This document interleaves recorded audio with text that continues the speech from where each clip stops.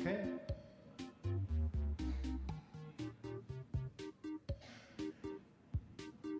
You find it? I give you 5 more seconds, yep, and then we gotta go.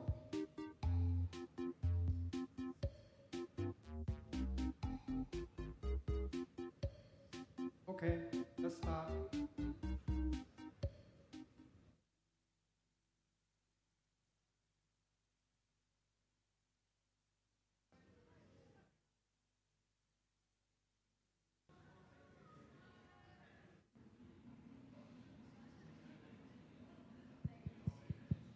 Test, test.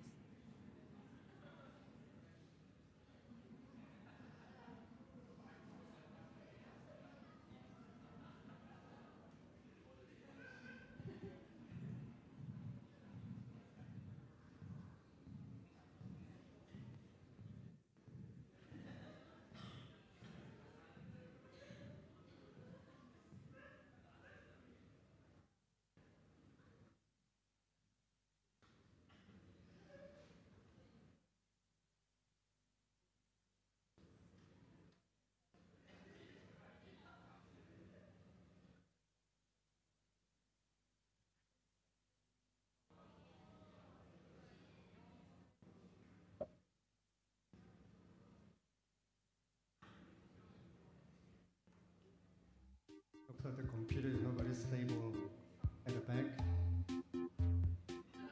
So you're gonna start all over again.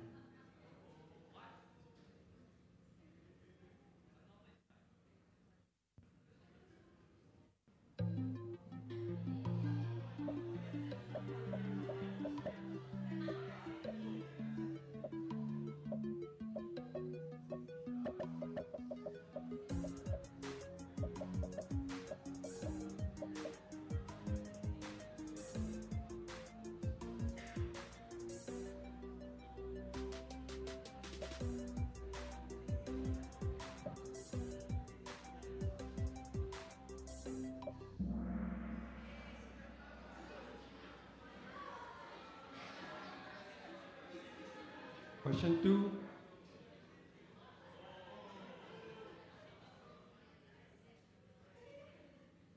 Next.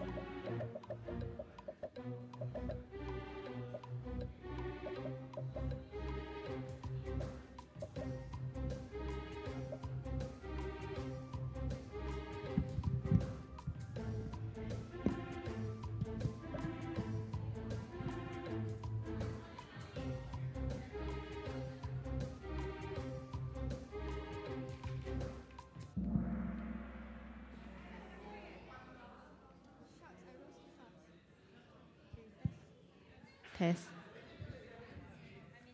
Get a test which mic works better. Okay. Is this better? This one, huh?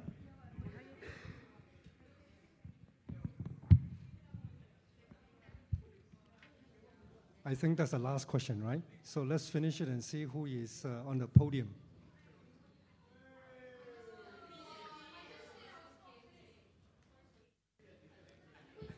Who is Kay? Okay. How many of you are in Sec 4, 5, junior college, and university? How many? Not so many of you, okay? That's quite impressive for some of you making some of these answers pretty good, yeah? So we're going to play this game again towards the end of this talk, because then I think will be a better gauge on what you learn in this particular talk, okay? So, right. Now this is the evolutionary biology view. There was only one dinosaur age, and it is called the Mesozoic era, consists of 3 periods: the Triassic, the Jurassic, and also the Cretaceous. And the dinosaur period, usually the ballpark figure is about 250 to about 65 million years ago. Now today we are going to examine this particular claim, which is called science. And we're going to put it to the test if this is correct or not.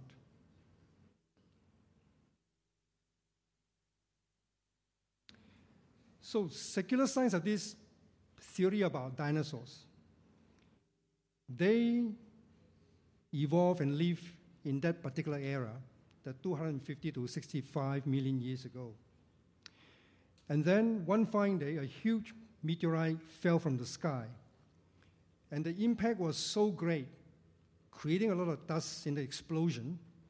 The dust was brought up in the air, which covered the entire Earth and created what they call a nuclear winter. And for that reason, the dinosaurs went extinct. The meteorite impact theory is just one of the over 100 theories that have been proposed for the dinosaur extinction.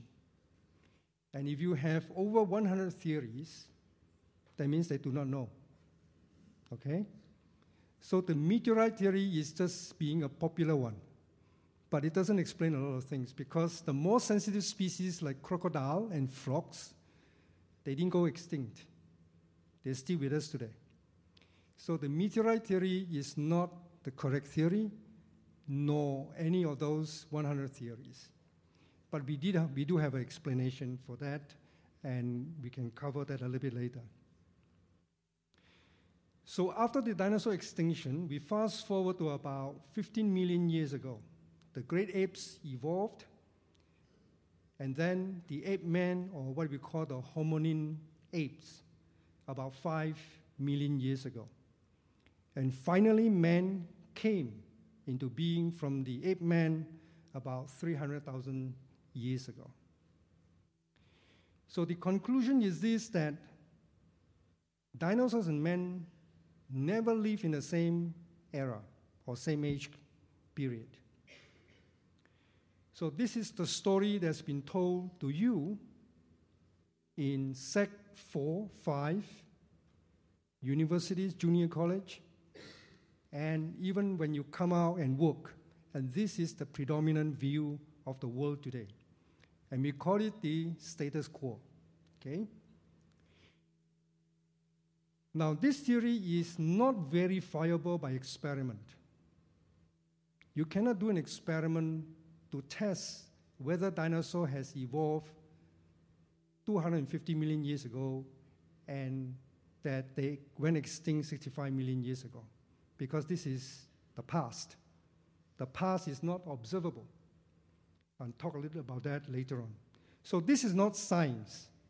I have a question to me already when I did the introduction just now after the worship. How do you reconcile science with faith? Okay? Now, this is just a story. And we're going to examine the story a little bit more later on. My apology, the thing didn't move. Okay. Now, these stories challenge the faith of a lot of youth, and I should say adults too, around the world.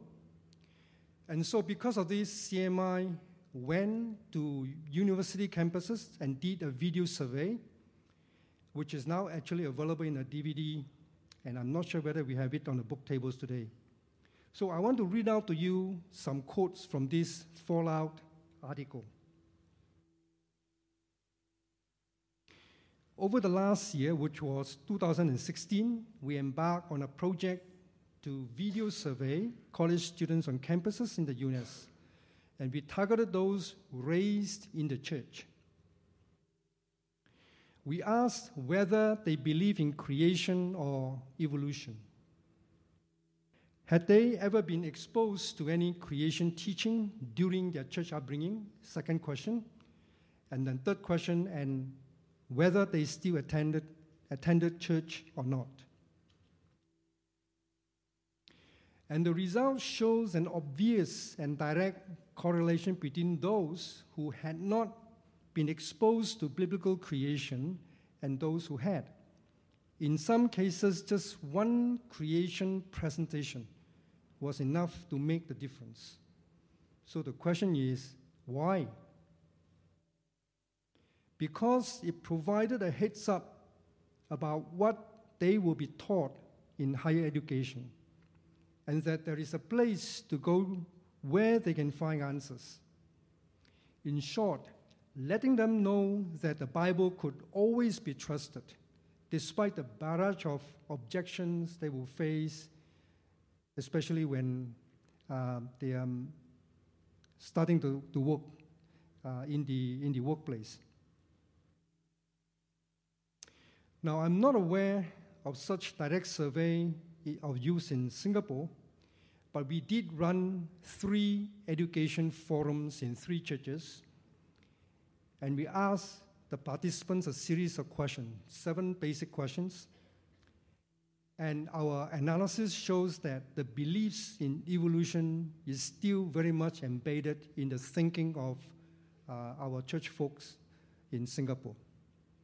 So, my attempt here today is to help you to disengage yourself from some of this thinking that you might have already inside you, and encourage you to really stand firm on the Word of God.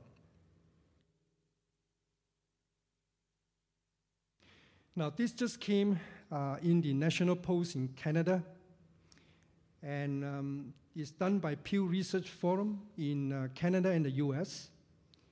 So we have a lot of statistics about youth leaving the church in the first decade of their life after graduation. The youth, like millennials, they not only leave the church, some of them, they join other religions because this religion seems to be more attainable to their thinking in relation how to live with the world that they are in. So here's the story of Kara Joy, and I'm going to read to you just the part which is in the blue frame.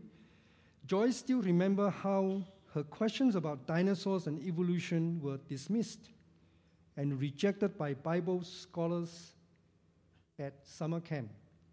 This caused Joy to embrace agnosticism and rejected the faith of her parents in the name of science.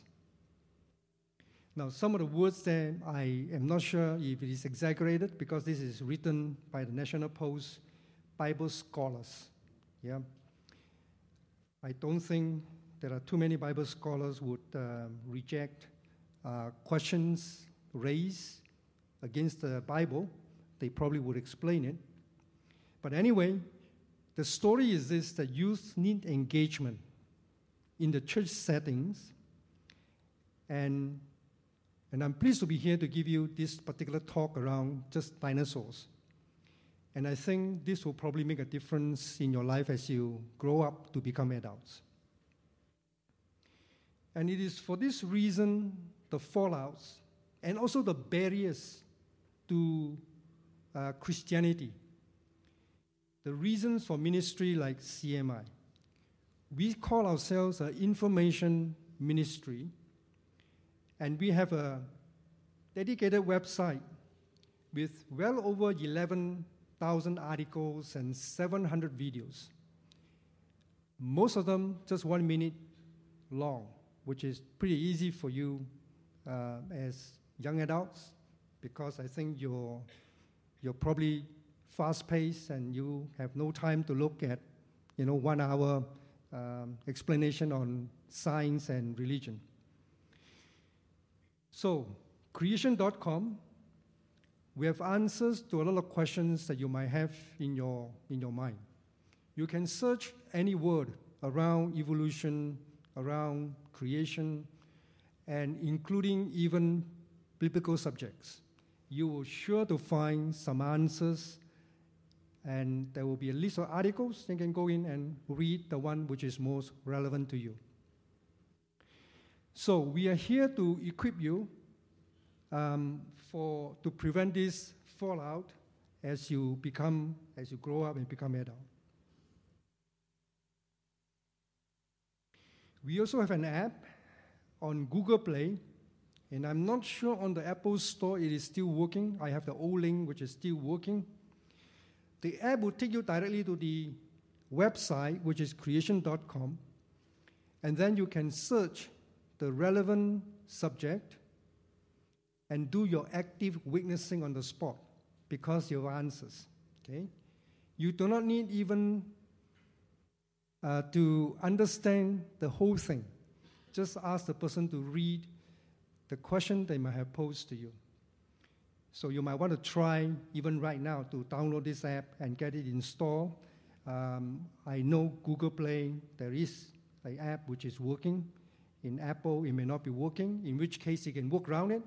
Go to your web browser, type in creation.com, and save that page on your mobile device, and then it's always there for your witnessing. Okay, you can call it out again very quickly. How many of you have visited our website in the last week or so since you saw the announcement that I'm coming? I'm sorry? I can't hear you.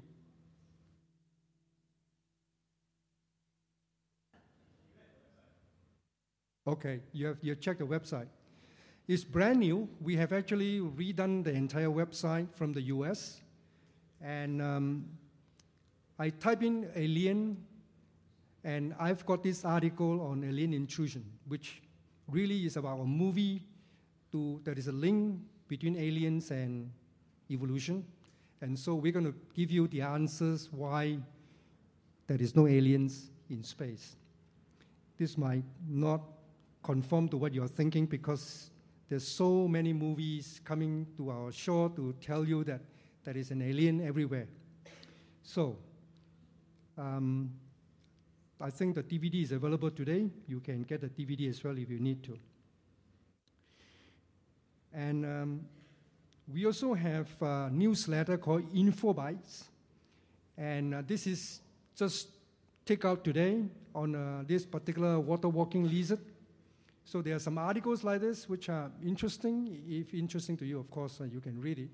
So what we do is we send out this InfoByte via email to your inbox to give you a heads up on available articles once a week. We don't spam your inbox, but just to let you know that there are new articles available. In fact, our website is very fresh. We have a lot of scientists and volunteers working to keep the website current, plus one new article every day, okay? So this one, I think, came out probably a couple of weeks ago, this article. And all you need to do is to put in your name and email address. You sign up and we will do the rest for you, okay? This is free. So right now, I want to ask our friends to come forward to pass the clipboard around for you to sign up, because it's much easier if you do it now than later on you might forget. Make it important to keep you up to date on the faith-building news and articles based on God's Word. It is also your witnessing tool. Yeah? If it's an email, you can send it out to your friends, family members who are not yet believers. And while you're signing up, I want to explain to you about science. Do you know that science is fallible? Fallible means there are limitations. It's not 100%. Science is not never 100%, okay? But we have two branches of science. One is called experimental science or operational science. And this is about how things work, like the two pictures on the slide, space exploration and chemistry, okay? Now, these are observable, they are repeatable in the present. So you can do experiments over and over and over again. And the results should be reproducible. The limitation is that it is not always 100%. Sometimes you may not be able to reproduce the results you want, or the last experiment that's been performed. So in the space shuttle example, we had an accident, we had delays. All the delays are because of uncertainties. They have to be really sure before they launch a shuttle into space so that lives are not lost, okay? So science have limitations. There are occasionally some chemical explosions in the lab because the reactions are not very well done under the right conditions. Or perhaps the reagent do not interact and to produce the result you want, okay? So science is not always straightforward as claimed by the people in the world today to talk about evolution. There is also another branch of science called historical science, called forensic science. And this is about history in the past, which I alluded to earlier. History is defined by unique events, not observable, not repeatable in the present. And this is the major limitation of historical science. So how can we verify the past is true? Have you ever asked that question? The only way to verify that is through eyewitness accounts. Hopefully, more than two or more eyewitnesses independently share the same account of a particular event. And both evolution and creation are operating under historical science because we deal with things that have happened in the past. An example is on this slide, a paleontologist, someone who studies fossils, okay? And he's got 2 pieces of fossil bones. And what he did was he extrapolated the bone fragments to a skull of an animal.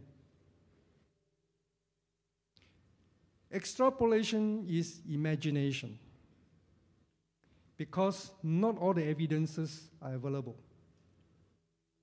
And it should never be done in science. If it is done, it should be alerted to the audience that I'm making a conjecture. And this is so common, and is never made clear in evolutionary science or evolutionary biology. And the paleontologist not just extrapolate to a skull of an animal, he would extrapolate the skull to the body of a mammal. And the third extrapolation was the mammal is or was the transitional form of a whale. Why does he do that? Because the intention is to prove that the mammal from land has evolved to whale, and they need a missing link in between. So this is putting the assumption in the conclusion. When you do that, we call that circular reasoning. It is a non-starter in science. It is not science, okay? So it was Philip Gingrich who discovered the fossil bones in Pakistan, and therefore it's called Pakiscitus, which is a fantasy because not all the evidence were available. 7 years later, there's another evolutionist, Hans Divison, who discovered a lot more fossil bones, and after reconstruction, the more complete fossil skeleton is actually a land mammal. There was no pre-whale transitional form between the land mammal and the whale. So these missing links are a real pain for evolutionists. Today, we have no transitions in filling up the big gaps between, say, for example, apes and man, and other animals and apes, and so on and so forth. Never. No such transitions. Whenever you read in the paper, or perhaps even in publications, scientific publications, that a transition is found, just hang on. A few weeks or months or years down the road, this will be disclaimed again. Okay, just hang on. Stand on the Word of God. The great news is that we have the history book of the universe, which is the Bible. It came directly from God, who was there in history. Because when you deal with history, history must have names, must have dates, and perhaps a description of the events that were taken place, whether broad or specific. And as a result, we say Scriptures is inspired of God. And because it's inspired, it is inerrant, it is infallible. And these are the three key words you need to remember when you deal with Scriptures. They are words coming directly from the mouth of God. So, we use the Bible in CMI and also in my workplace. The Bible to interpret the world around us, not science. We don't use science to interpret the world, okay? Because science could be wrong. So I don't find any contradiction as a scientist to practice my faith and to use the Bible in my work. To me, it's fantastic to see the world from God's point of view. So in the biblical worldview, using the Bible to interpret the world, then dinosaurs are no longer mysteries to us. Now, there are some dates I'd like to let you know before we move on. And this is important to understand dinosaurs. So we start with 1454, when Gutenberg invented the printing press, which is really important because then the knowledge multiplied and disseminated to the larger world. The second date was 1611, when the first major English translation called the King James Version was made available.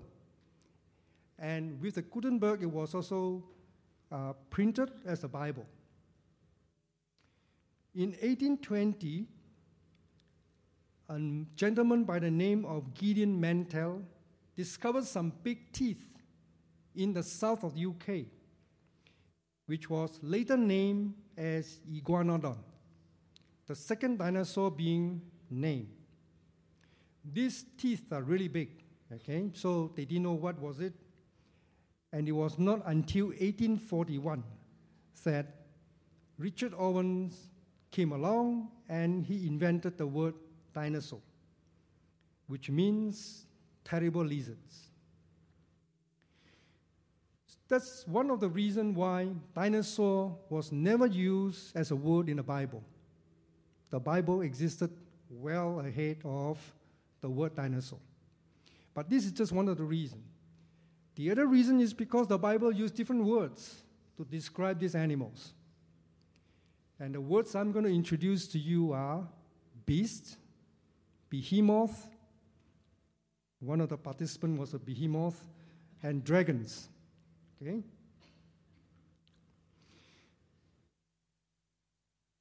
Let's come back to the status quo which we want to verify. Dinosaurs and mankind never live alongside each other. This is the worldview of the secular scientist.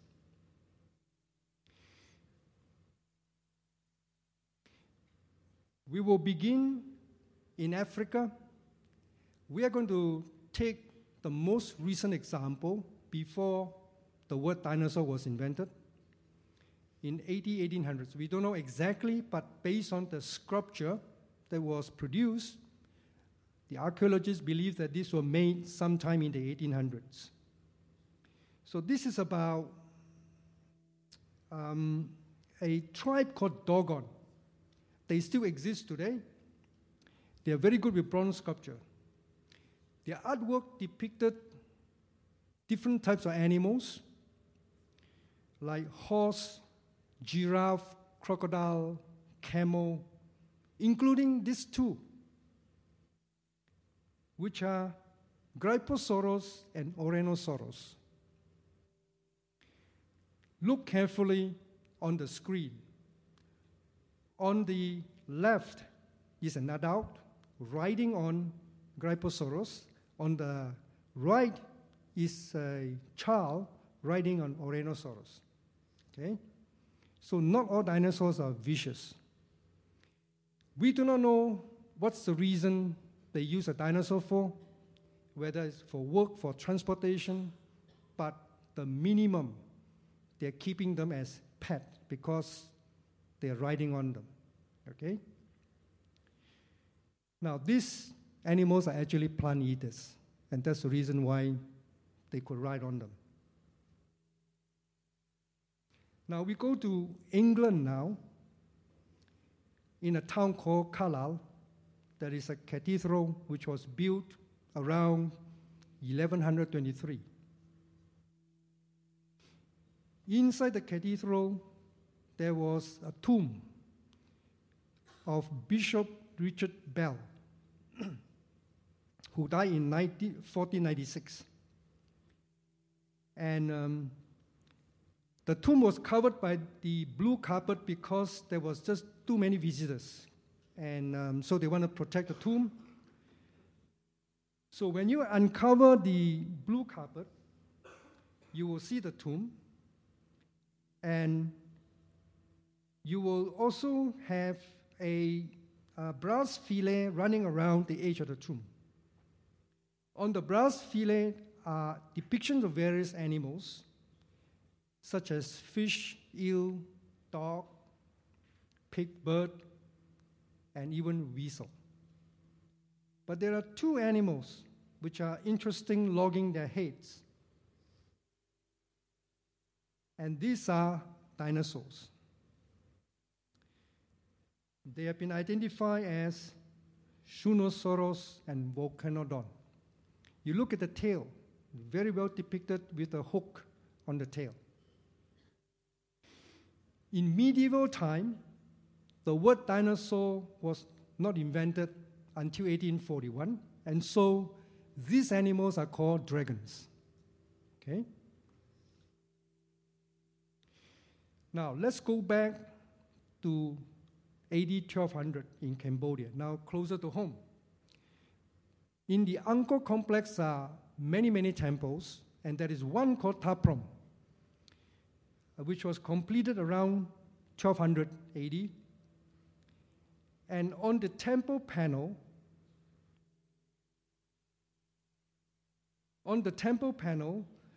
are carvings of different animals, including birds, water buffalo, deer, monkeys on this circular, within these circular motifs. Now, there is one unique animal which resembles a Stegosaurus.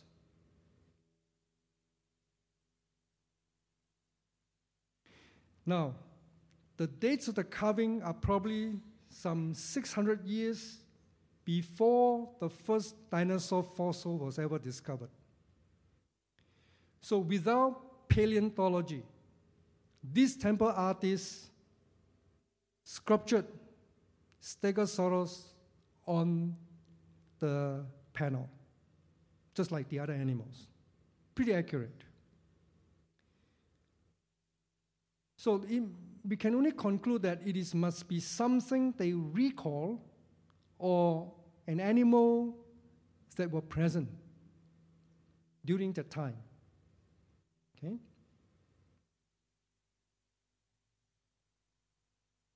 Recently, a second Stegosaurus imprint was also found somewhere else. Now, it is somewhat faded, but clearly it is a Stegosaurus. The narrow strap, which is in yellow, hangs down and then disappears under the animal. It could be a leash or restrainer because it could be a captive animal. Now, many people have written in the internet and dispute a lot of stuff around this particular animal. There are articles challenging those challenges, and it is very clear from the entire analysis, if you are coming, from the neutral ground, that this animal is actually a dinosaur.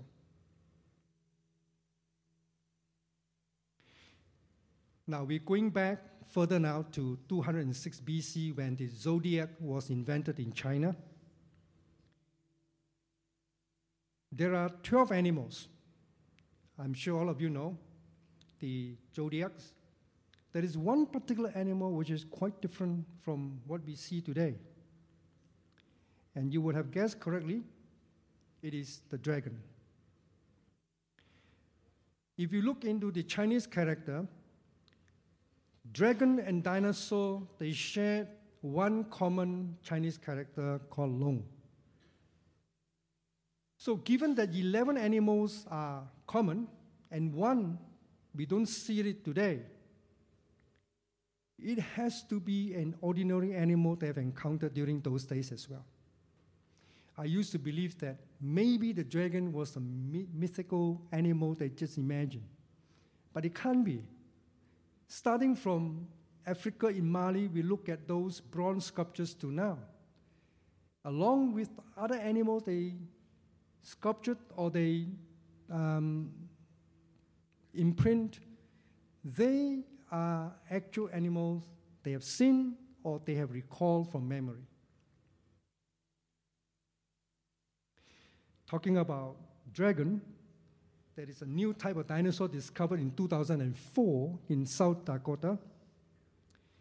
And this one looks like a dragon, the head at least, and that's the reason why it is called Dracorex, which is after a particular fantasy novel, the name.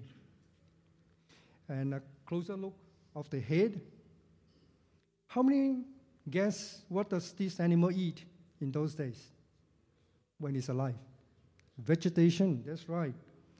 A fierce-looking animal, not necessarily is a meat eater, okay? There was a very well-known professor in Montana State University. His name is Jack Horner. And he cut up all the bones that he discovered in this particular graveyard in Montana. And examining the tissues, he could classify Dracorex as a younger version of the Pachycephalosaurus, which is the mature version. Now, when you are a paleontologist and you discover bones, you want to claim it yours, right? And so you try to name it differently from the others, and you say, I've discovered a new dinosaur. But Professor Jack Horner believes that, no, based on the tissue analysis, all these are of the same animal. It's just a version that have changed. The head becomes what you call a big head, which is actually for fighting, for this particular species. Now, we are going back now to 1900 BC in Mesopotamia, in a town called Uruk, which is in present-day Iraq. Now, this imprint is made with a cylinder. A cylinder is basically like a kind of a stamp, except that it is circular. So when you run it on soft mud, it will leave a print, right? And this print, with the soft mud hardened, will become like a tile. And so they put it on the wall of buildings, and this is one of them. Now, these animals look very strange, right? So after reconstruction, we know it is called Tyrannosaurus, which means long vertebrae, okay? In fact, this could be a candidate for the Chinese dragon. However, we could all be wrong, because in China, the dinosaurs are quite different, according to paleontologists who have discovered dinosaurs all over the world. By the way, dinosaurs are discovered in every continent in the world, including the Antarctic and the Arctic continent. Interesting. Why did dinosaurs walk in those continents? That's a question for you to find out. It should be in our website. So the drawings were remarkably accurate to what we know as reconstructed fossil, before the word dinosaur was invented. And to produce such accurate drawing, this must have been common animal that I encountered in those days. And in China, we have the Hongshan culture, who live around 2000 BC. And they mine jade, and they carve out various types of animals. Again, turtle, wild boar, and dragons here. And here are two examples. One in the form of Centrosaurus, and the other one a Protoceratops. Remember, these were done very much earlier, in 2000 BC.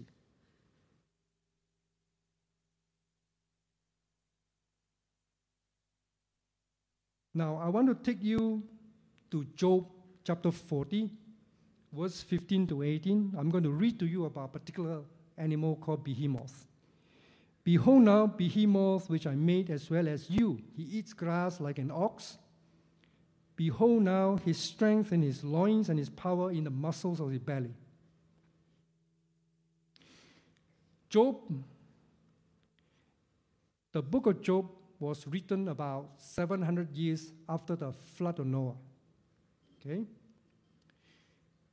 And Behemoth is a word, the only time mentioned is in Job, here in chapter 40. Only time, nowhere else. Now, nobody knows exactly what it is, but there are good descriptions to tell us, to make a guess what it is. So let me read further. He bends his tail like a cedar. The sinews of his thighs are knit together. His bones are tubes of bronze. His limbs are like bars of iron. So let's look at the cedar.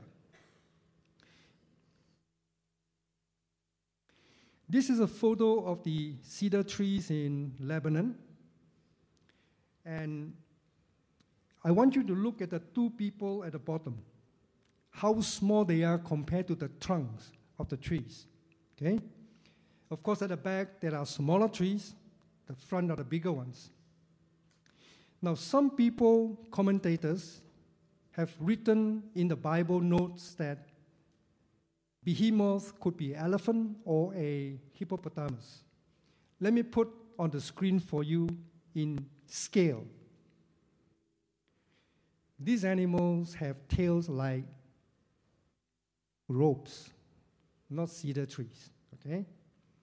Perhaps we could do an experiment, a very quick one. We have a tail. Let's fit the body to the tail. Let's try this one. It looks weird, isn't it? Why don't we fit the hippo? I don't think the hippo would be able to walk around with this big tail, which is so heavy. How about this one? And now it looks that we could fit the right animal to the tail. So behemoth is a specific word for very large animals, and the largest animal we ever known are the sauropod dinosaurs. So, Job, 1700 BC, behemoth was mentioned. And we have Job drawn to scale there. And now let me put on the description of the animal. Strength in the loins, power in the belly, cedar-like tail and iron legs. Okay? And I think the description very likely point to a sauropod dinosaur. The largest animal ever discovered, based on fossil records, ever lived on land. Now let's go back to the flood. This is found in Genesis chapter 7, verse 8 to 9. Of clean beasts means cattle, and of beasts that are not clean, and these are likely the dinosaurs, and of fowls, and of everything that creep upon the earth, there went in 2 and 2 unto Noah into the ark, the male and the female, as God has commanded Noah. So the flood came around in about 2500 BC, which is about 4,500 years ago. And see the notes highlighted in amber, in orange. The Lord God sent the animals to Noah. Okay? Noah did not have to round up the animals. And so those animals that are not sent to Noah, when the flood came, they were all drowned and they were buried by sediments. And that's the reason why the fossils are found today, buried under those rock layers. Now, I want you to watch a video. I need our helper at the back to help me to click on the video, if you can.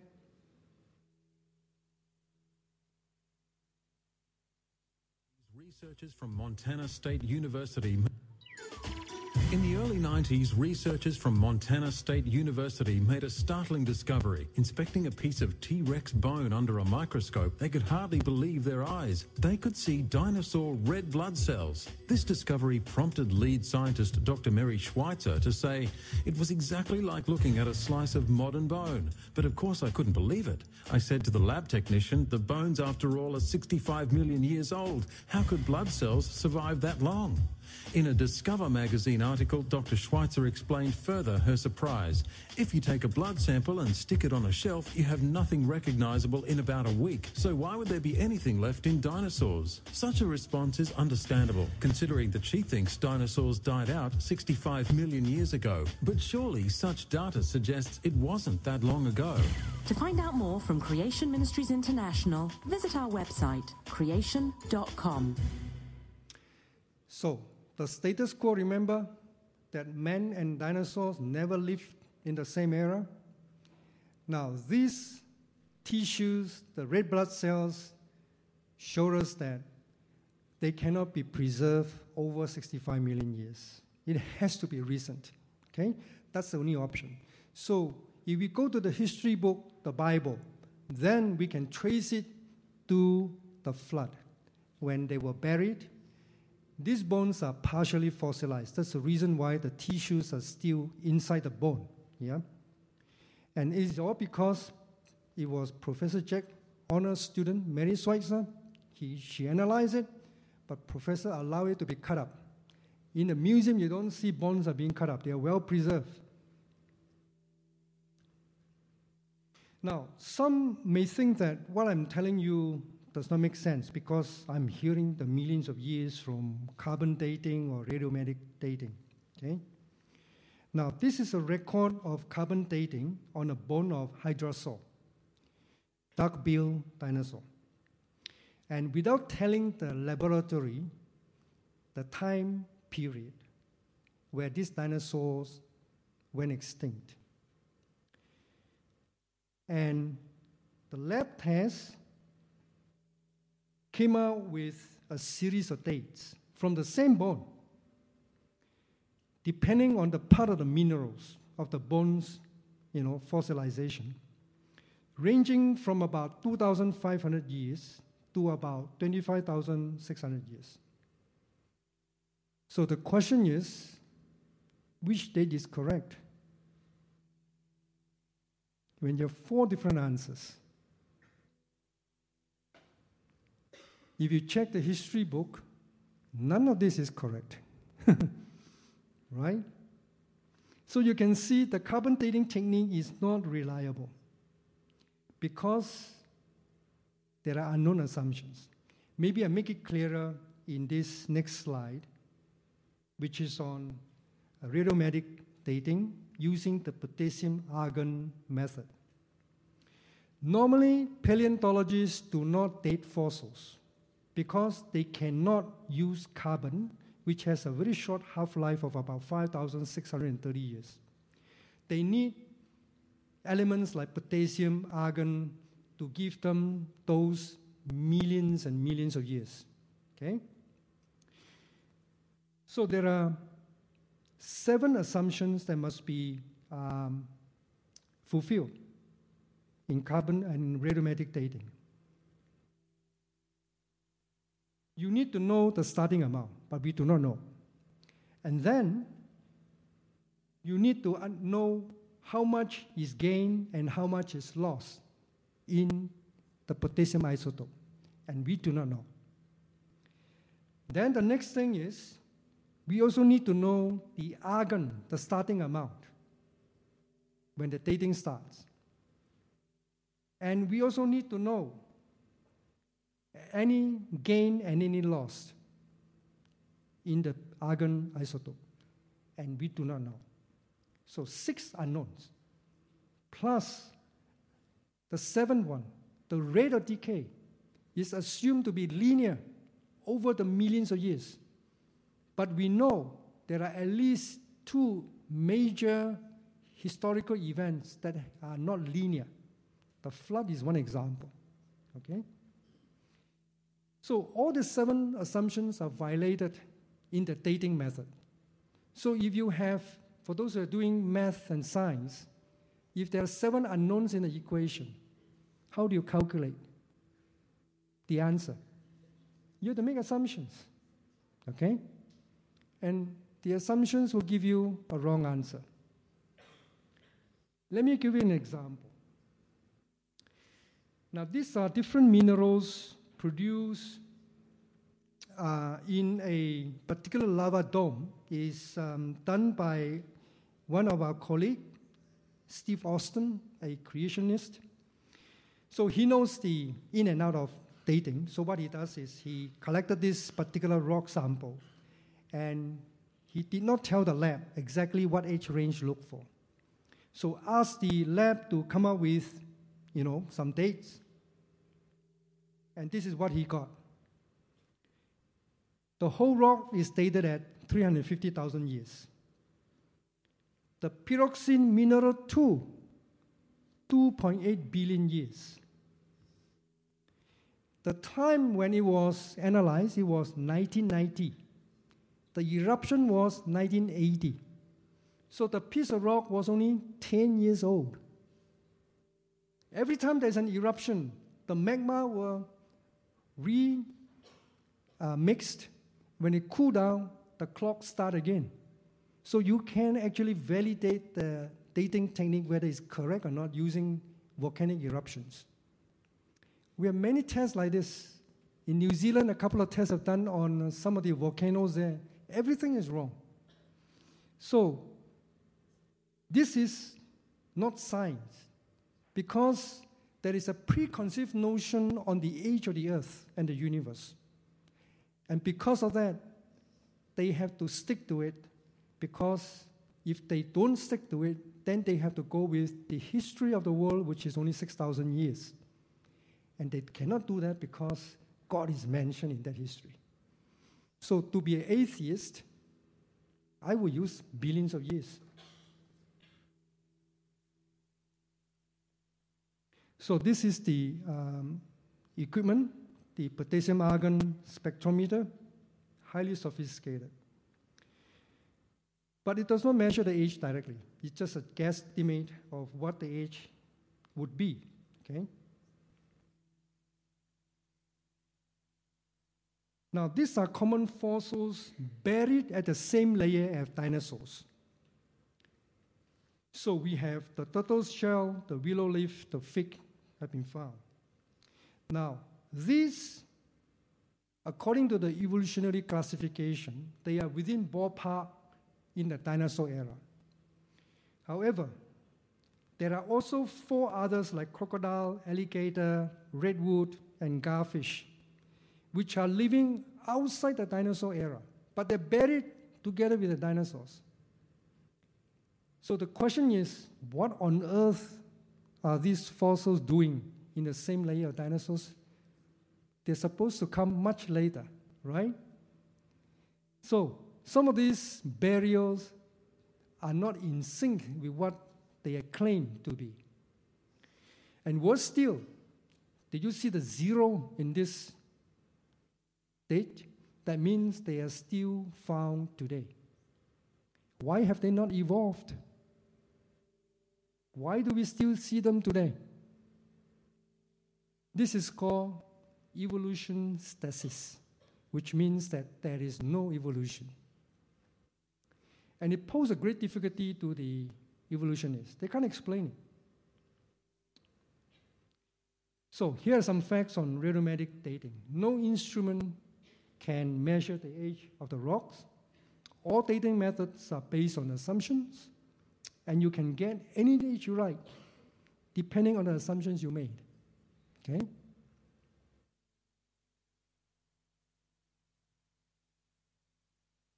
So this takes us back to Genesis 1:25 on the 6th day of creation. God made the beasts of the earth after their kind, and the cattle after their kind, and everything that creeps on the ground after its kind, and God saw that it was good.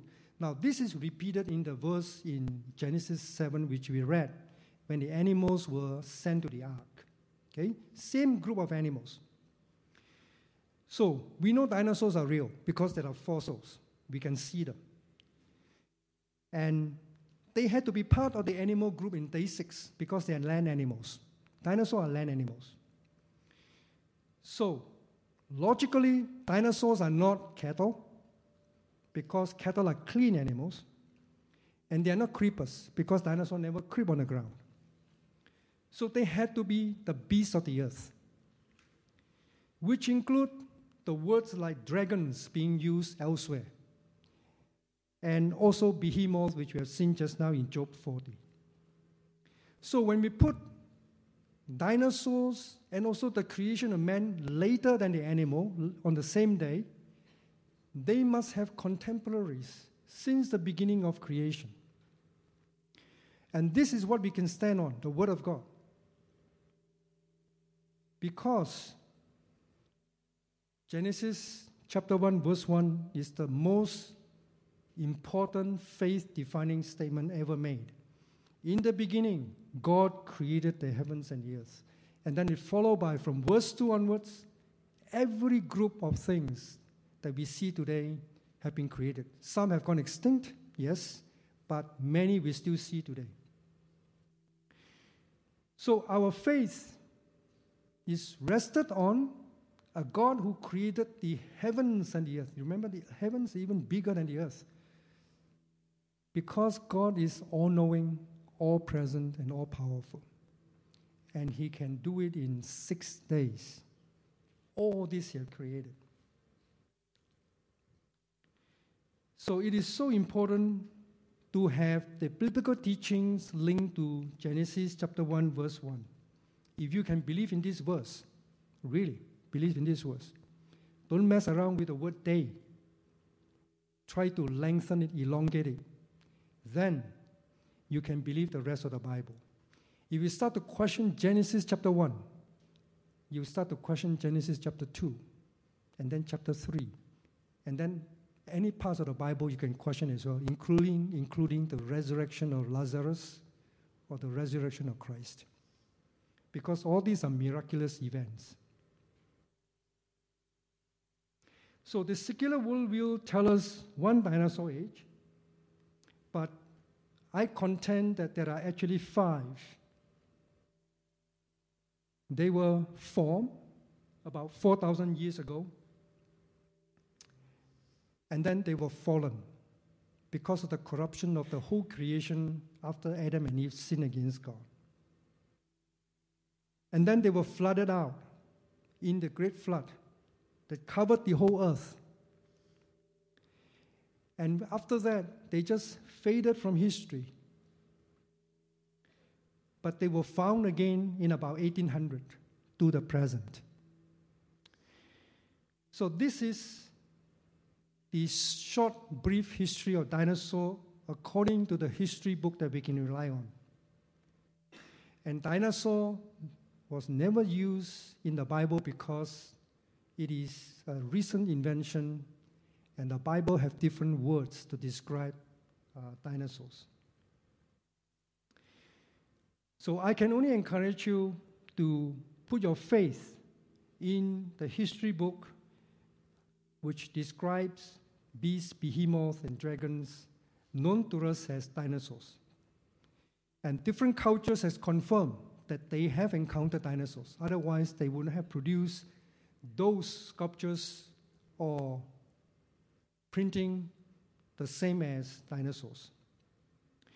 And also the soft tissues that you've seen in the video, and the blood cells, which are so well preserved, suggest that dinosaur extinction was very recent. Up to 4,500 years ago, when the Great Flood came to put them into the different rock layers. But the recent encounters as early as 1800 AD. We can trust in the inspired Word of God, which is precise, reliable, and the truth. And it is our Bible to interpret the Word. And I want to read to you a few more verses before I close. John 5, verse 45. Do not think that I will accuse you before the Father. The one who accuses you is Moses, in whom you have set your hope. For if you believe Moses, you would believe me, for he wrote about me. But if you do not believe his writings, how will you believe my words? Very strong words from Jesus, who authenticated the authorship of Moses and also all the accounts in the writing of Moses. Right from the beginning, God was there. In John chapter 1, verse 1 to 3, he said, and it was so. So he became the Word. So he came, he became flesh and walked with us about 2,000 years ago. So if Jesus defends Genesis, so must we. And we should not be intimidated when people say we are divisive. We can quote the scriptures. We are not divisive. Jesus quoted. It's not our words, it's Jesus' words. We are just representing Jesus, defending Genesis. And very quickly, to help you to do that, we publish a lot of resources which we brought today. And this one is probably the most important, the Creation Magazine. It is really one of the most effective resources that we have because we have written in testimonies of how blessed they were by reading it. It started in 1987, defending Genesis for over 40 years now. goes out to 140 countries, 4 issues per year. No advertising, 54 pages of pure life-changing information. And I just want to show you one testimony, a very powerful one. I was converted when someone gave me a Creation magazine. Then I subscribed for 5 of my relatives. 4 of them have now come to the Lord. So I say we are information ministry. There are many people out there, they cannot believe Christianity, they cannot believe in Christ because of the stumbling block that placed in front of them. That is evolution. Because evolution says life makes itself without God. So they can't believe it.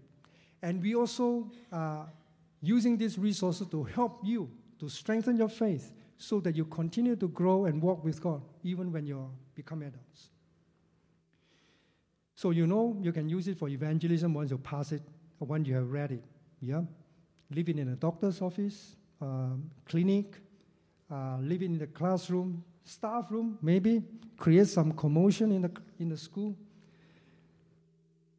And if you subscribe, the print copy, it comes with a digital version, downloadable on 5 separate devices, which of course you can share around in your family, essentially 6 copies for the price of 1. So this is a fantastic deal. We also publish other books, tracts. We have tracts that you want to do evangelism, DVDs, and also we have a technical journal as well.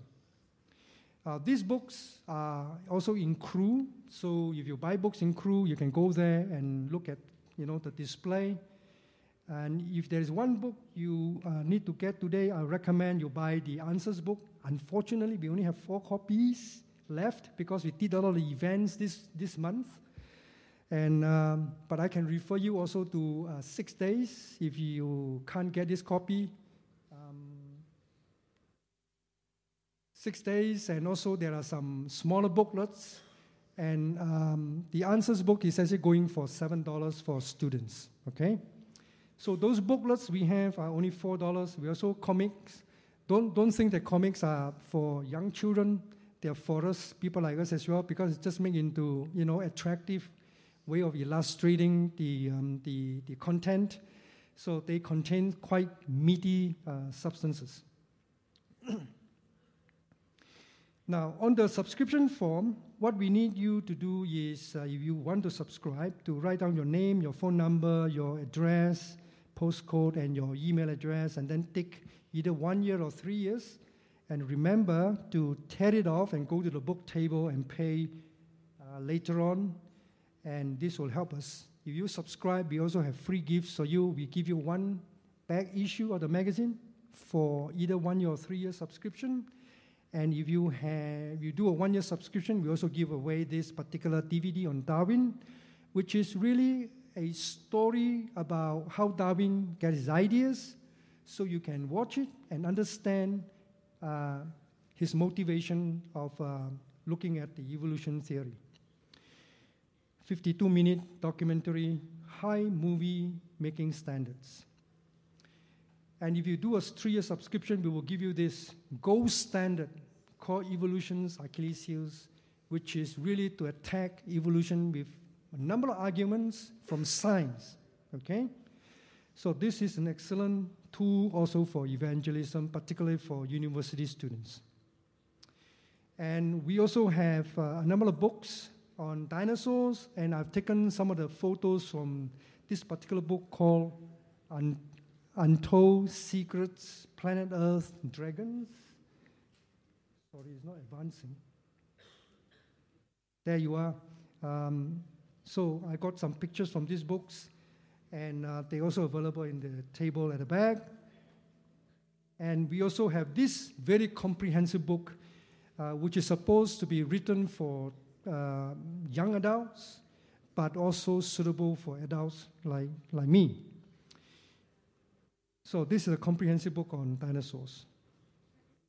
And we have, you are interested to find out about alien story, we have Alien Intrusion with the movie. If you can't find it, that means you're sold out. So you have to order from our online store, or you go to Cru and get it in Cru. And if you're young children, You have brothers and sisters who are young, you want to give them a present, this is a good pack to give. And for those of you who doesn't want to read, you want to just watch videos, and we have also the core issues in the DVD pack. Okay. Now, we are called to evangelize. 1 Peter 3, verse 15. But sanctify Christ as Lord in your hearts, always being ready to make a defense. Give an account for the hope that is in you, yet with gentleness and reverence. So like a lifeguard, you are ready to be a rescuer today. For your loved ones, for your friends, co-workers, and particularly those who are lost in the world. Okay? Now, evolution, sometimes they claim as science, facts, and they confuse us like this puzzle here. Do you know that in Genesis chapter 1, verse 3, if you count the number of times God said the phrase, you know how many times? 18 times. Plus the other verb as well. And you know what? The serpent only said once. What did the serpent say? Has God really said? Directly challenging God. And this one time is sufficient for the world to imagine an alternative to creation called evolution.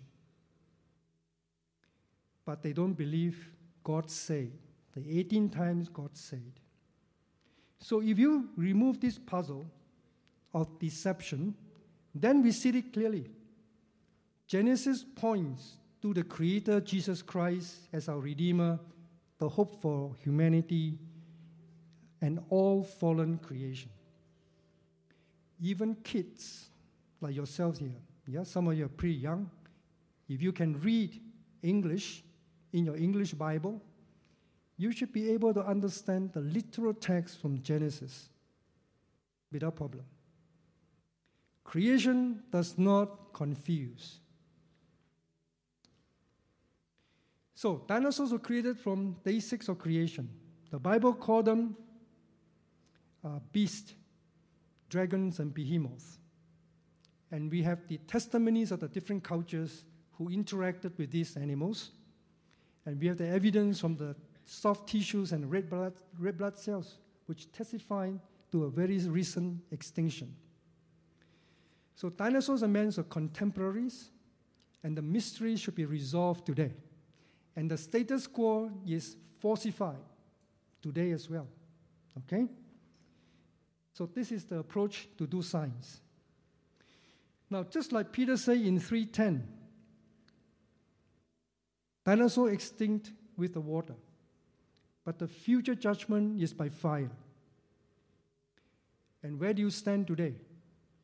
If you're a believer, equip yourself with the knowledge coming from the Bible so that you can evangelize effectively.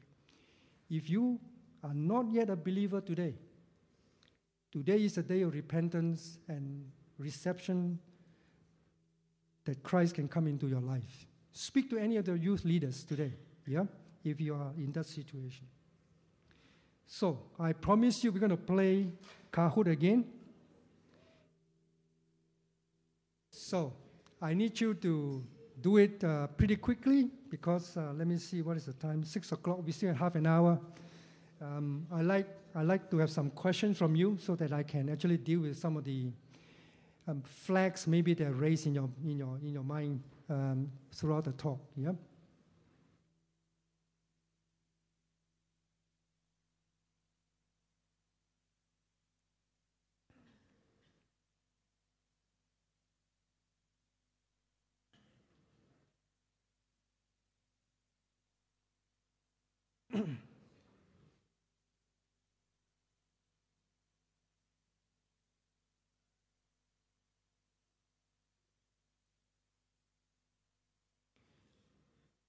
Make sure you choose the one with 10 questions.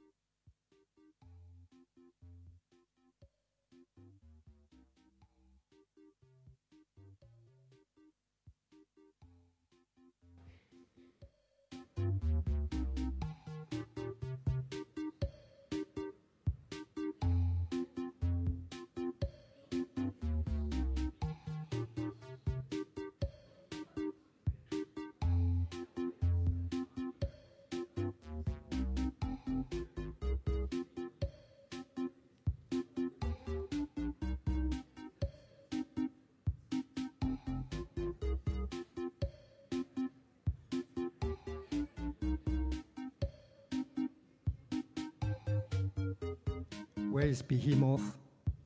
Identify yourself.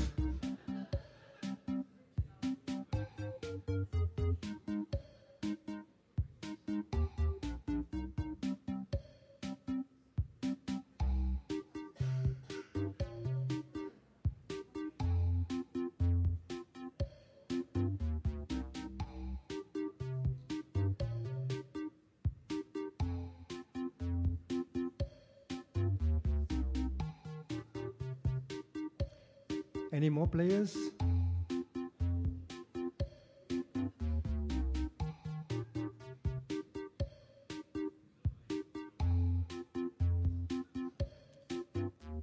Have some dropped out.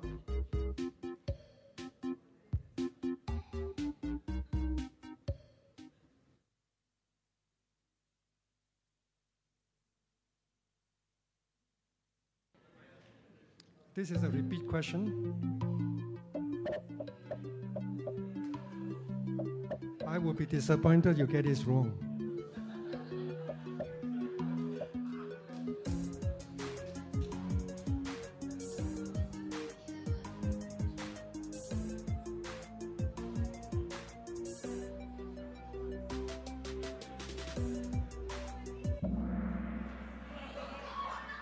Who are these three people?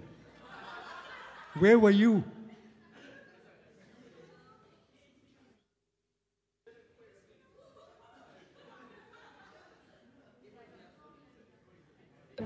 This is also a repeat question.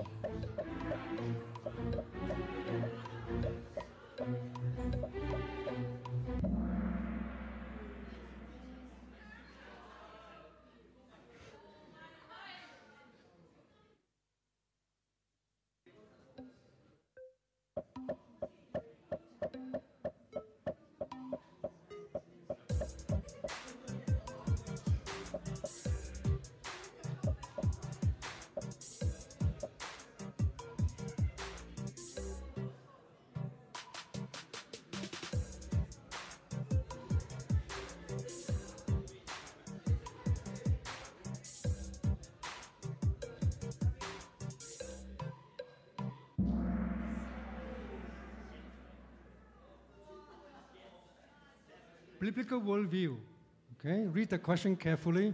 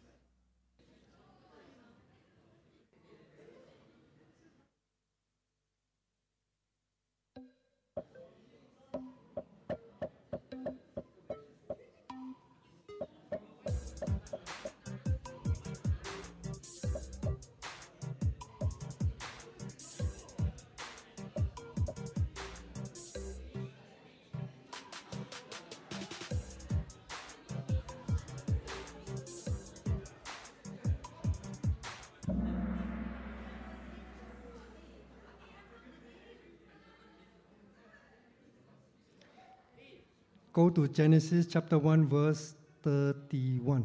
Okay? 30.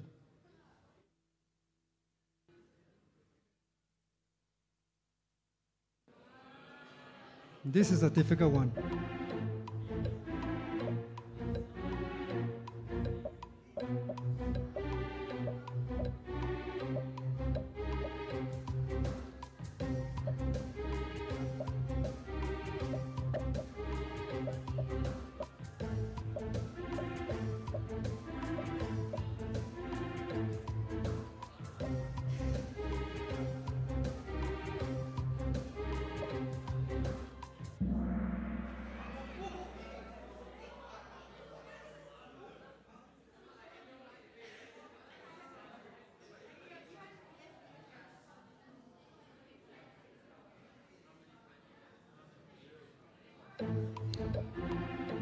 I didn't mention this one, I apologize.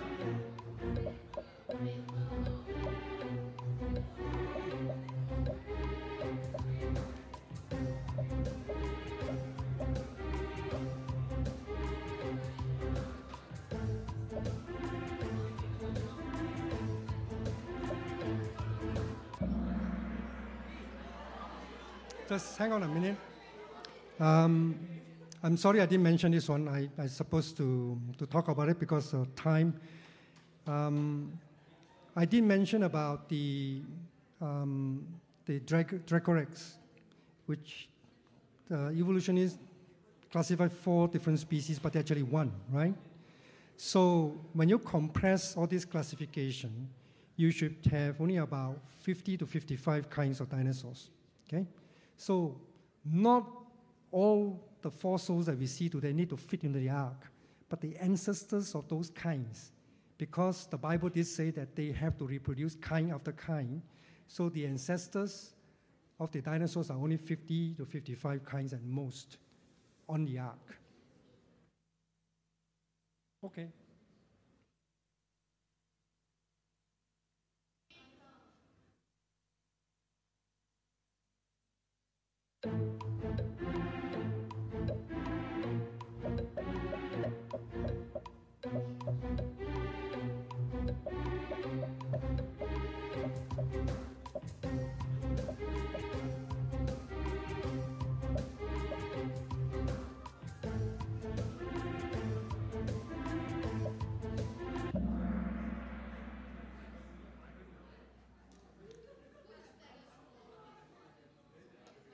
Okay.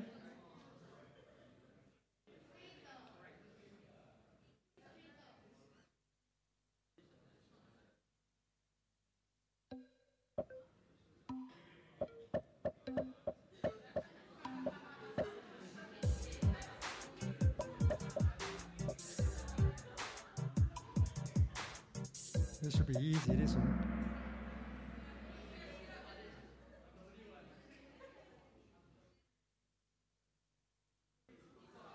All the movies are fantasies, okay?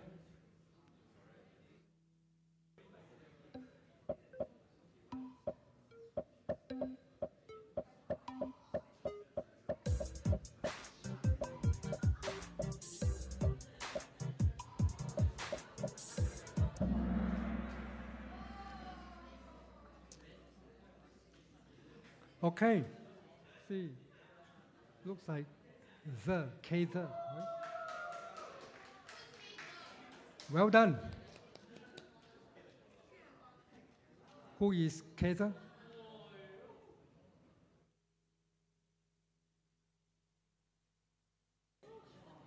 Secret player.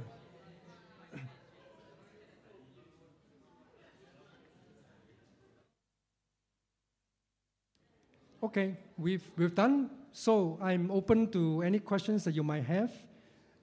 Clarification, comment, maybe even you want a comment, and questions, of course.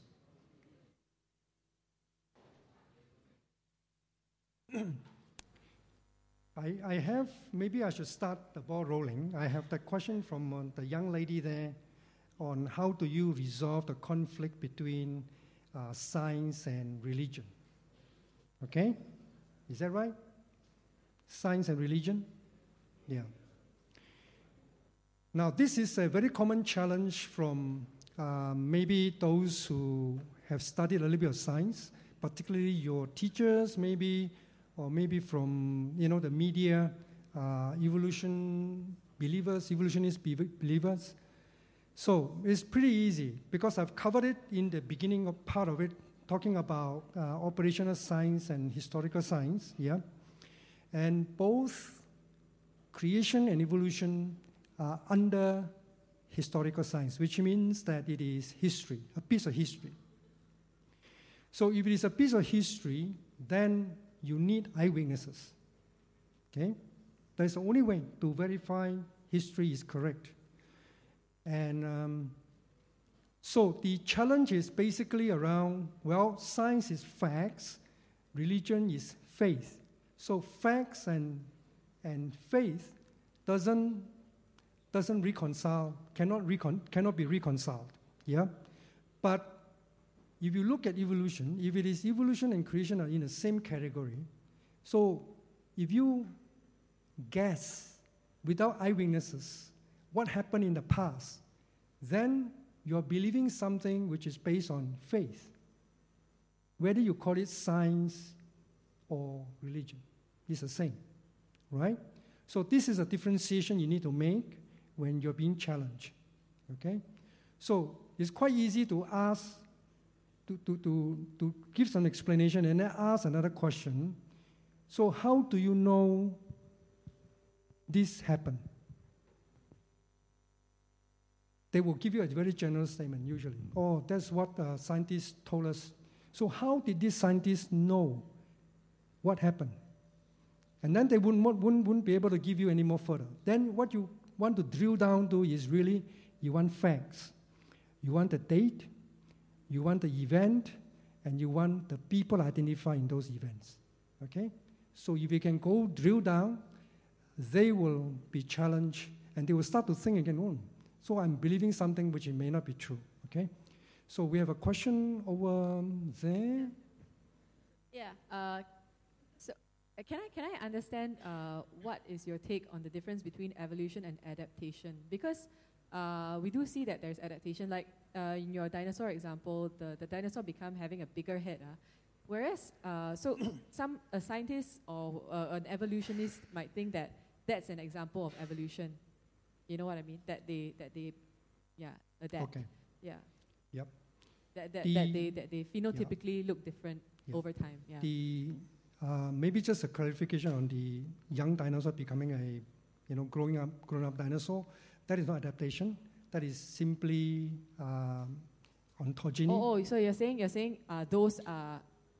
They just grow up and become. Oh, they just grow up. Oh, I see. Okay, yeah. okay. So then I'll give an example myself then.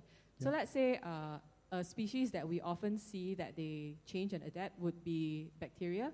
So because their life cycle is so short, we are able to see them across multiple generations, and they acquire resistance towards antibiotics, for example. So these are definitely new acquirements in their genome.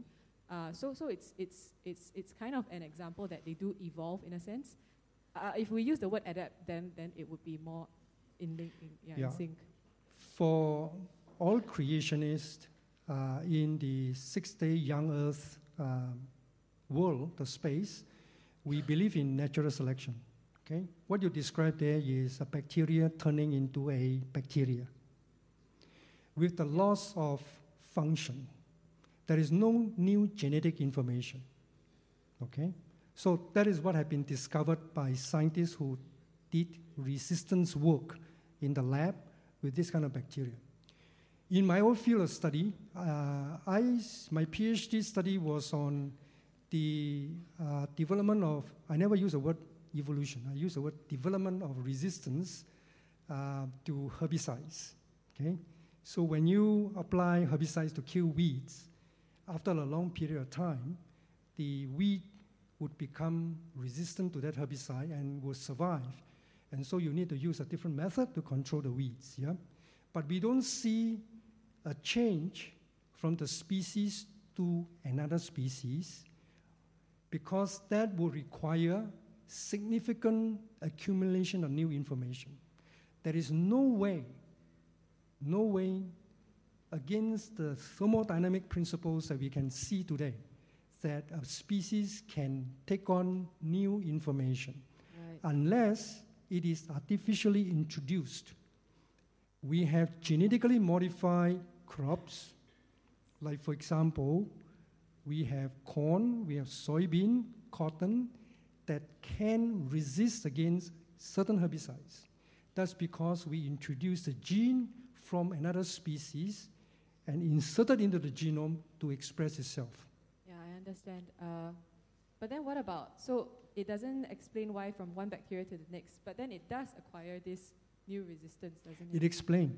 People have found out there are different reasons.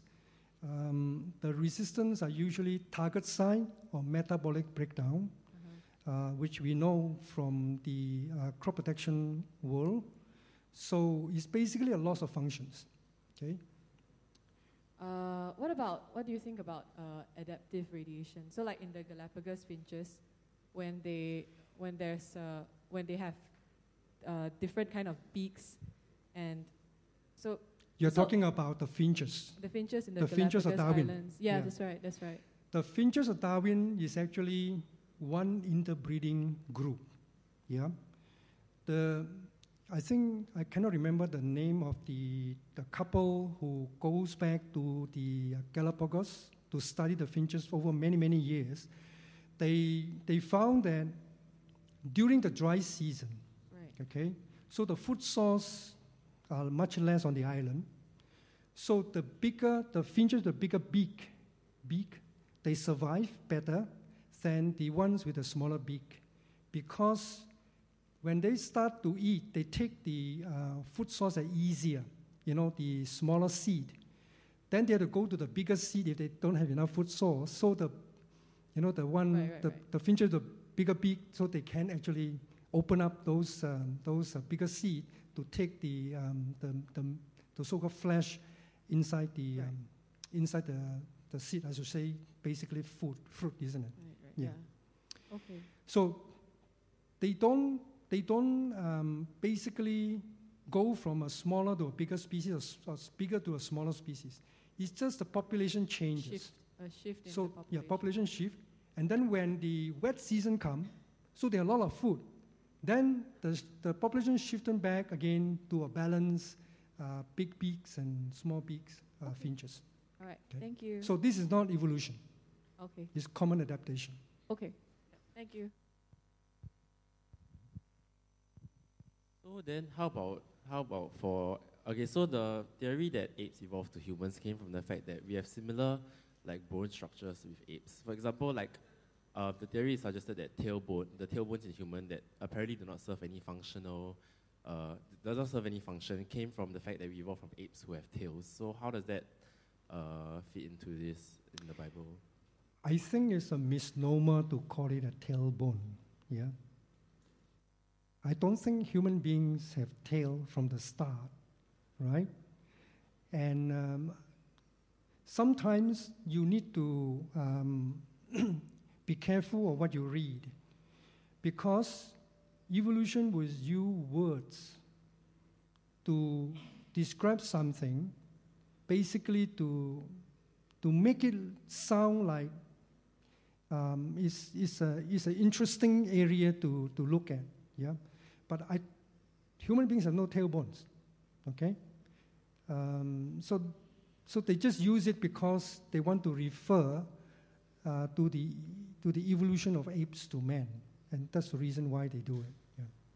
And then just now when you mentioned about evolution, you talked about how the genes usually have a loss of mutation, which is why how adaptation appeared. So how about gain of function mutations, which appears in oncogenes? There are very few beneficial mutations that is registered. I would recommend you read a book by John Sanford called Genetic Entropy. You have to measure gene at the population level. Okay? Mutation, maybe even if it is beneficial, it may not evangelize in the population level, because the survival of the population not based on one single gene, but based on an interaction of all these genes at the phenotypic level. Okay? So when you deal with population genetics, you will deal with the phenotypic expression of those genes. Yeah? And there is no way mutation would give you so many beneficial genes that this particular species will become a different species later on or express itself. Most of the mutations are actually harmful. We have over 1,000 inherited diseases in human beings. Okay? And this is because of bad mutations. Bad mutations is the result of copying errors in the DNA replication. Okay? Every time during sexual reproduction, when the male and female gamete come together, whether animal or human beings, there is a build-up of the mutation. Some evolutionist geneticists like Haldane, It's interesting read. You should try to get out some of his papers. He was saying, how come human beings have not gone extinct? Because there are so much mutations accumulated over the so many generations. Okay? And the reason is because sexual reproduction is good for the maintaining of the good genes. And that's why the Lord said twice, first after creation, that you should multiply and be fruitful and multiply and fill the earth. Then the second time after the flood, he told Noah again the same thing. Be fruitful and multiply and fill the earth.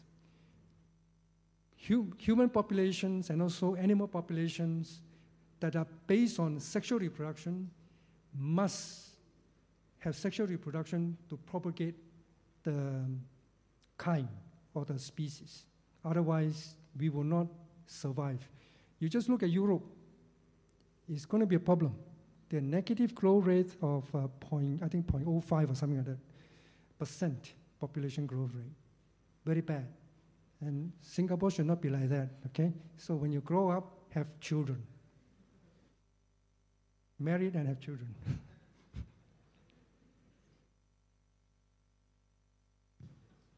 Any more questions?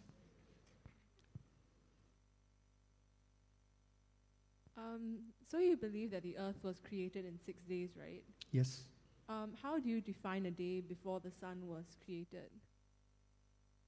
There was a light source before the sun was created. Yeah. And if you read in the entire account of Genesis chapter 1, the first evening and morning, then followed by one day. Okay? The one-day translation is in the New American Standard Bible. The other translation is first day. But according to the Hebrew scholar, one day is more accurate translation rather than the first day. The reason is because God wanted to define the first day as one day as an absolute number. An absolute, then there was evening, and there was morning. So 12 hours elapsed, then evening, 12 hours elapsed, then morning, so 24 hours, which means that the earth is rotating on its axis, pointing to a light source, which is not specified in Genesis except it say that there was light. Yeah? So probably a light source from God. So God did not change, but maintained consistency of the first day. Then there was evening, there was morning, second day. Then there was evening, there was morning, third day until day 6. And day 4 is when the sun and the moon were created, and also the stars. So you would argue that in place of the sun, God was there in the center of our solar system. And not necessarily God was there, that it was a light source from God. Yeah. So how would you define time? You mean 24 hours? Yeah, how would you define an hour before the sun was created, before the earth was rotated? 24 hours? Because it is consistently used, there was evening, there was morning. From day 1 to day 6.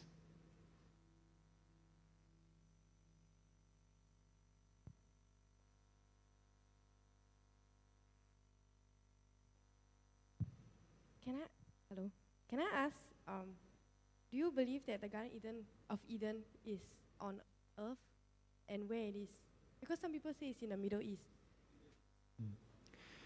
There is a recent article in the Creation magazine. In fact, the latest issue, you can read about it. Very briefly, Eden is real, was a real place. But with the flood has actually remixed the entire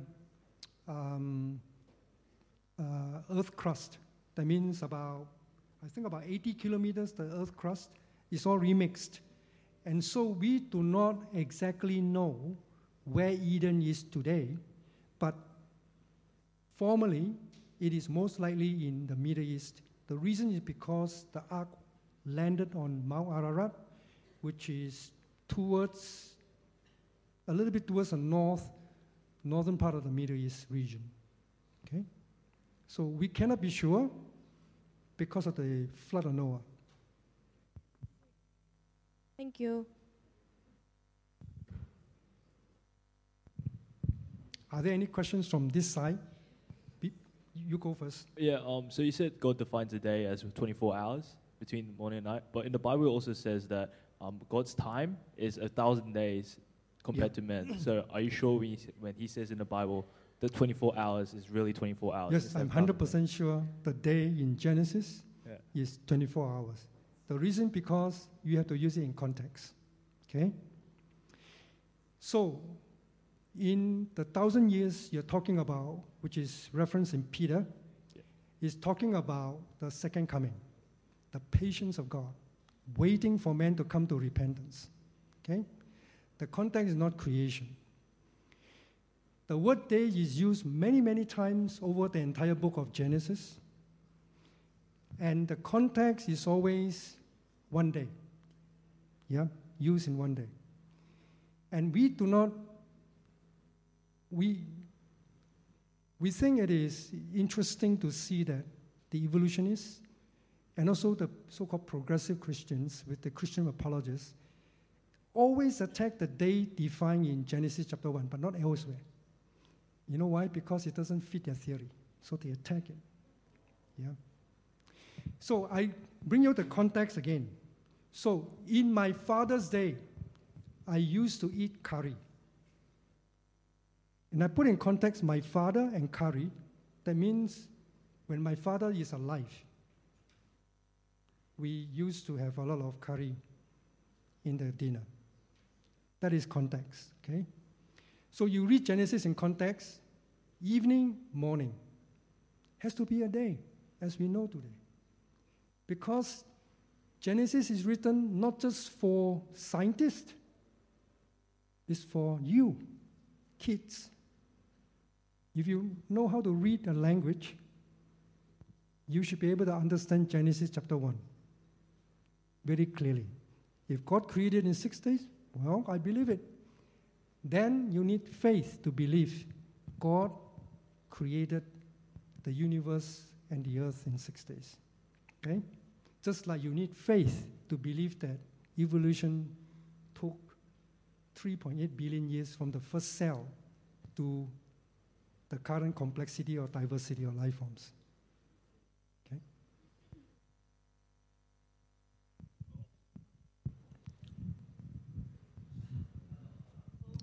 The mic is coming along. I think everyone should listen to your question. So, you know the young Earth theory believes that Earth is a few thousand years old. So 6,000, about 6,000. 6,000. So, in theory, some stars are very far away. So, how do we actually get to see all the stars? Because, you know, like, take 3 times 10 to the power 8 meters per second. I like your question. This is the first time I've been asked the question, and I want to answer the question, but in the Genesis answer book, we have a way of explaining it, but there are basically 7 ways to explain the light travel time issue. Okay? Now, I'm going to quote from the book that we have today, but I want to tell you our view may change. Because it deals with the past, we can only conjecture what actually happened. Okay? We are revising it now because we have more physics being understood in our community.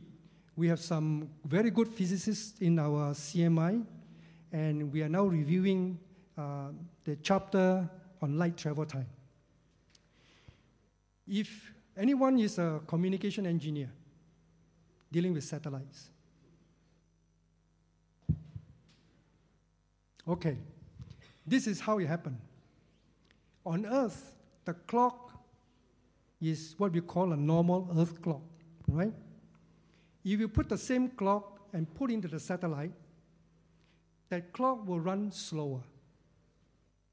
The reason is because it is further away from the Earth and further away from the gravity. Okay? Gravity will slow down the clock. And if you have different places in the universe, so you have clocks running at different speed. Yeah? At the edge of the universe, where gravity is so far away from the clock, it will be infinitely fast, the clock. Okay? So the clock is not constant throughout the universe. And if you read Isaiah, I cannot remember exactly what verse, but you can search for it. Stretch out, maybe 2 words you can put in, stretch out the heavens. God stretched out the heavens during creation. There are, I think, 7 or 6 verses referring to it, referring to creation of the earth and the universe. Okay? So our current stand, which may be corrected, is that when God created the heavens, he created the stars in a small volume, and then he stretched it out, and now those stars are so far away, it appeared to us that they are about 14 billion light years, but instead they were created on day 4. But it's because of the miraculous stretching out of the heaven by God. That is our explanation today, but it could change. Okay? Now, the evolution theory, they have a problem with the Big Bang theory. The Big Bang theory cannot explain also the light travel time. So they invented a few factors, including dark energy and dark matter. And that's the reason for the accelerator in CERN, right? They're looking for the God particle. I can tell you, they will never be able to find it. There is no such thing as God particle, okay? So the Big Bang theory is based on a set of equations, and is incorrect when you measure up with the Bible, because in the Bible, you have one question there. It was the earth created first, not the sun. The Big Bang is the stars, the sun, the earth, then the moon. But according to the Bible, the earth, then the moon, the sun, and the stars. Okay. There's one question.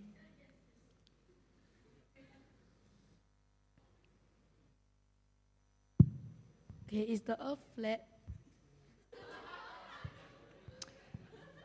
There is a verse in the Bible that talks the circle of the earth. Yeah, so I think this is easy. Just fly a spaceship up and have a look, right? And we have done some experiment. Actually, done this experiment, and the article will be published in Creation magazine. We were chasing the moon for about 1.5 months. The eclipse of the moons, the phases of the moon, should align with a particular equation to calculate the so-called orbit of the moon around the sun, around the earth, and the earth around the sun, okay? So we have checked that, and the phases measured exactly with the globe earth model. It failed in the flat earth model. Okay, so this is experiment you can do. I just heard today in the news that the flat earth community, they are going to go to the edge of the earth in Antarctica, I think, Antarctica. They want to look and see if there is a cliff at the edge of the earth. Okay, so. Yeah, I have another question. So just now when you said that there weren't any intermediates that transisted that showed like the land mammals moving to the sea, which is how whales evolved. But there are a few mammal fossils that show that the legs have shrunk and they are more adapted to life in water. Like the body mass index of the bones analyzed showed that they were more adapted to life in water, and so they were suggested to be intermediates that transitioned from like a deer all the way to a whale. So the question I have is, how do you know? Like evidence suggests that that their life, that their bone structure, along with their features, are all adapted for life in water, which is not found in land mammals. But you still don't know. I mean, yeah. Right? Yes. Because you have to see it happening, then you be sure what actually happened. So this is all being sort of theorized and written and published because there is a preconceived notion to satisfy the long age of the earth and how things came about. Okay? So there are no data, hard data to support what they claim. You know, you have to do experiment. Show me an experiment that there is transition happening. If you cannot show it, hard luck. You know, you have to substantiate your theory. It has to be verifiable. Yes? You said that about 50 animals, 50 different kinds of dinosaurs went onto the ark, right? So where are they now, or what happened to them? Okay, so we saw some of the artifacts from the different cultures, yeah? So they died out.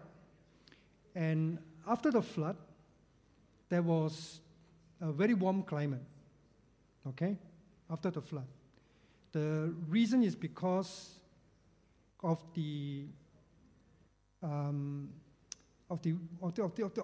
it's not very long, the warm climate.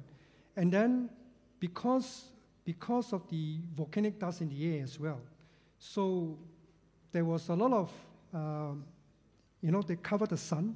So we actually entered into a period of ice age, yeah? And some creation scientists have looked back, looking at model, looking at the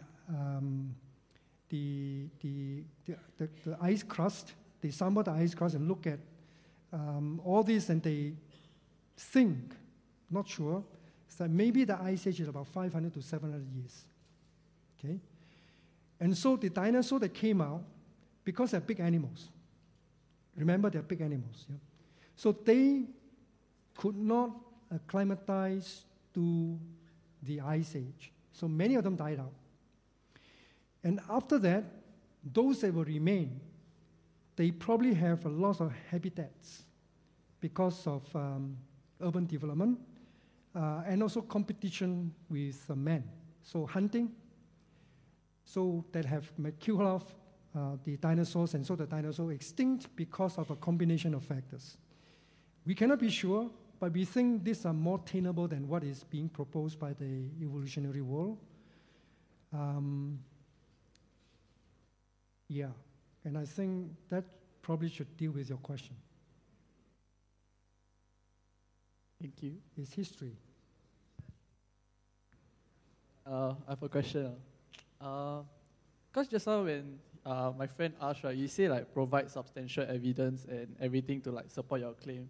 So like recently, like a few weeks ago, one of my friends who's a non-believer, he asked me, because I'm a new believer, then he asked me, hey, so your Bible says your earth is 6,000 years old, but scientists all have like concrete evidence, like, I don't know about the like data, the carbon dating and stuff, right? But I don't know about that because I'm quite young. But yeah, so like I really want to believe, like, because I'm a believer, so I believe that it's 6,000 years old. But then I want to like tell my friends that I also have concrete evidence to prove my theory, but actually I don't. So do you have any idea, like any concrete evidence? Yeah.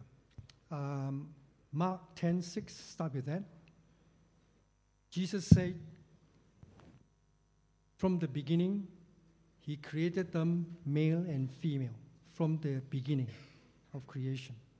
Beginning of creation means the start of creation, right? Creation week. If you believe in the long age, that means you are saying Adam and Eve was created or were created or came about at the end of the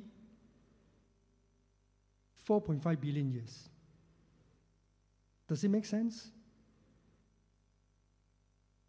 Related to the gospel, yeah? So now I want to bring in the gospel. So Adam and Eve was created in day 6. And then he sinned almost immediately. Okay? Within days or within weeks, we don't know. But almost immediately, they sinned against God. So, if Adam and Eve came much later, 3.8 billion years, then you're talking about a lot of death and sufferings already happened before Adam and Eve came about. But the Bible says in verse 31, Genesis chapter 1, that everything was very good at the end of the creation week. Okay? Very good means there is no sin, no suffering, no violence. And that's the reason why the animals were all vegetarians. And mankind were also vegetarians. Because in the preceding verse 30 talk about the food that the animals and the man eat, which are vegetation. Okay?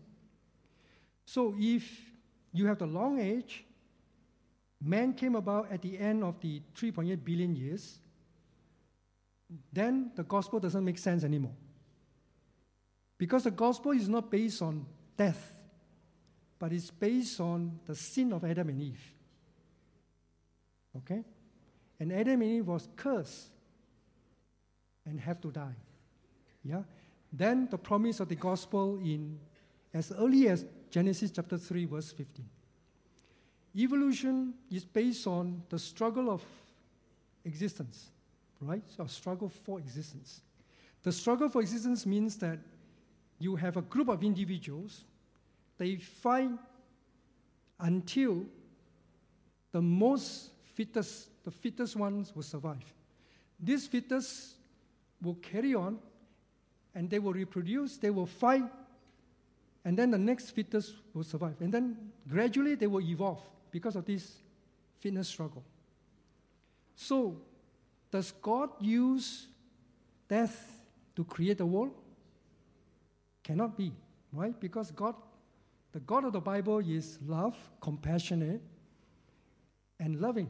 Cannot be using violence to create the world.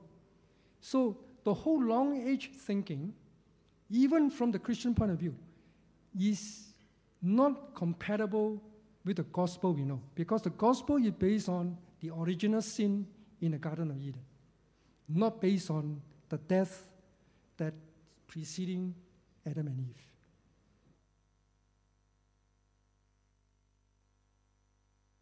So I show you the radiometric dating. Yeah, it is incorrect. The piece of volcanic rock is only 10 years old, but it's dated between 350,000 to 2.8 million years. Because the dating is inaccurate. And you know what they do in dating? Let's say they found a piece of fossil, whatever it is, fish, whatever, in this rock layer. They don't date this rock layer. They date the one above and below. They call it bracketing. And then they sample the rock in that layer, between the two layers. They send to the lab and they say, Mr. Technician, I would expect a date range of, let's say, 200 to about 250 million years. So the lab would take different samples from that piece of rock and analyze it and send it back to the so-called paleontologists. And the paleontologists look at it. I think this one will fit my theory, so I pick this one.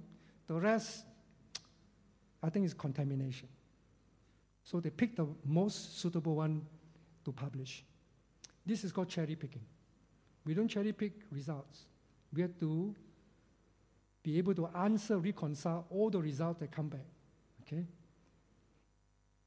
So radiometric dating is not correct because all the long age theory is based on radiometric dating. I'm sorry?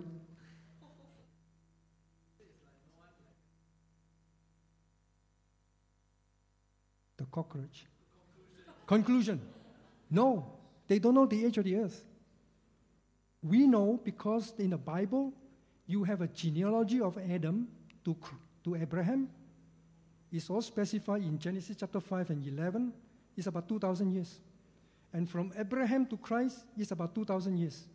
So from Christ to now, about 2,000 years. So this is history. Yeah? And there are eyewitnesses. Yeah?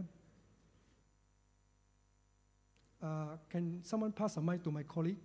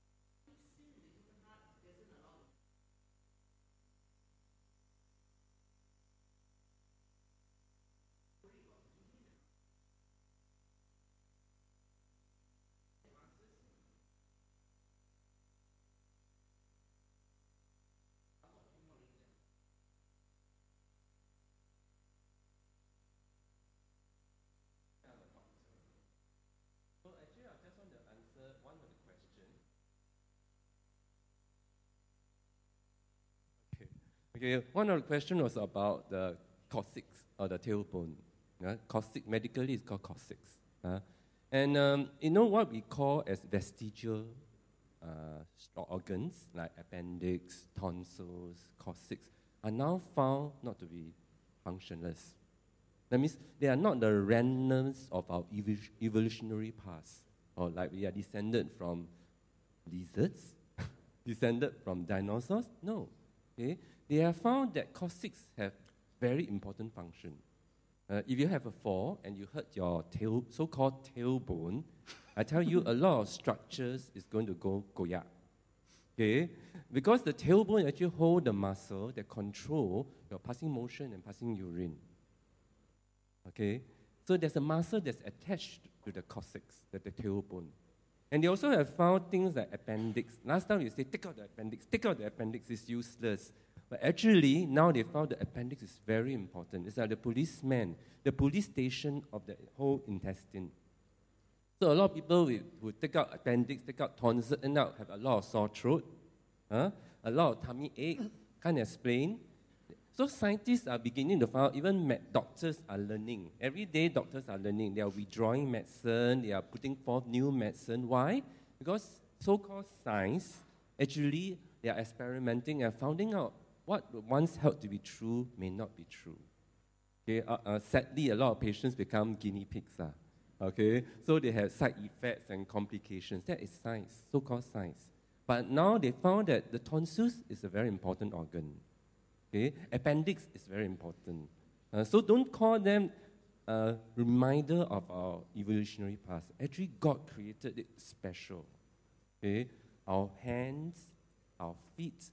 Okay? The man is a very impressive structure or creature. Okay? Our foot is very unique of all the creatures that God has created. And all the animals like that walking, but man walk upright. And the foot is specially created for walking. Okay? So just to answer a bit of that question.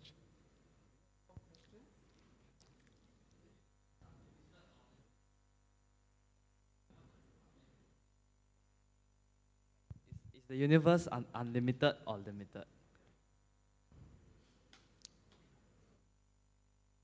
I would say there are some new physics coming from our community. So we believe that the universe is as big as it was created originally. Yeah? And I understand that, in the world out there, they were saying the universe is actually expanding. Probably it is not the case. Yeah.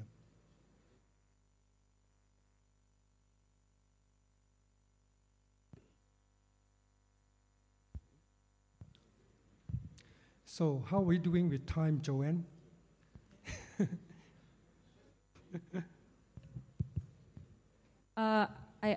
I think we can wrap up unless anyone else has burning questions. Maybe you can take it offline. Yeah, there's also a book table at the back. A lot of the resources that have been mentioned will be found there. So just go take a look before you go off. I think the team will be there. Okay. Yeah. Any burning must ask question? I'll be around anyway. Yeah. Yeah. So. Okay. If not, you can come to the front. Shall we all stand up and then I'll just close in prayer and we close the session.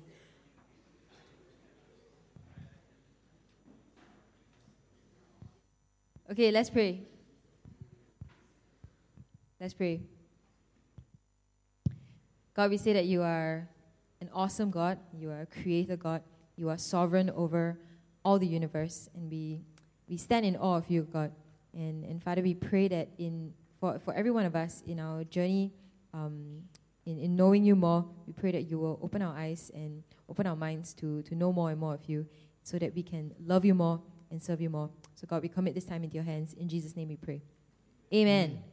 Thank you for coming. Please check out the books at the back.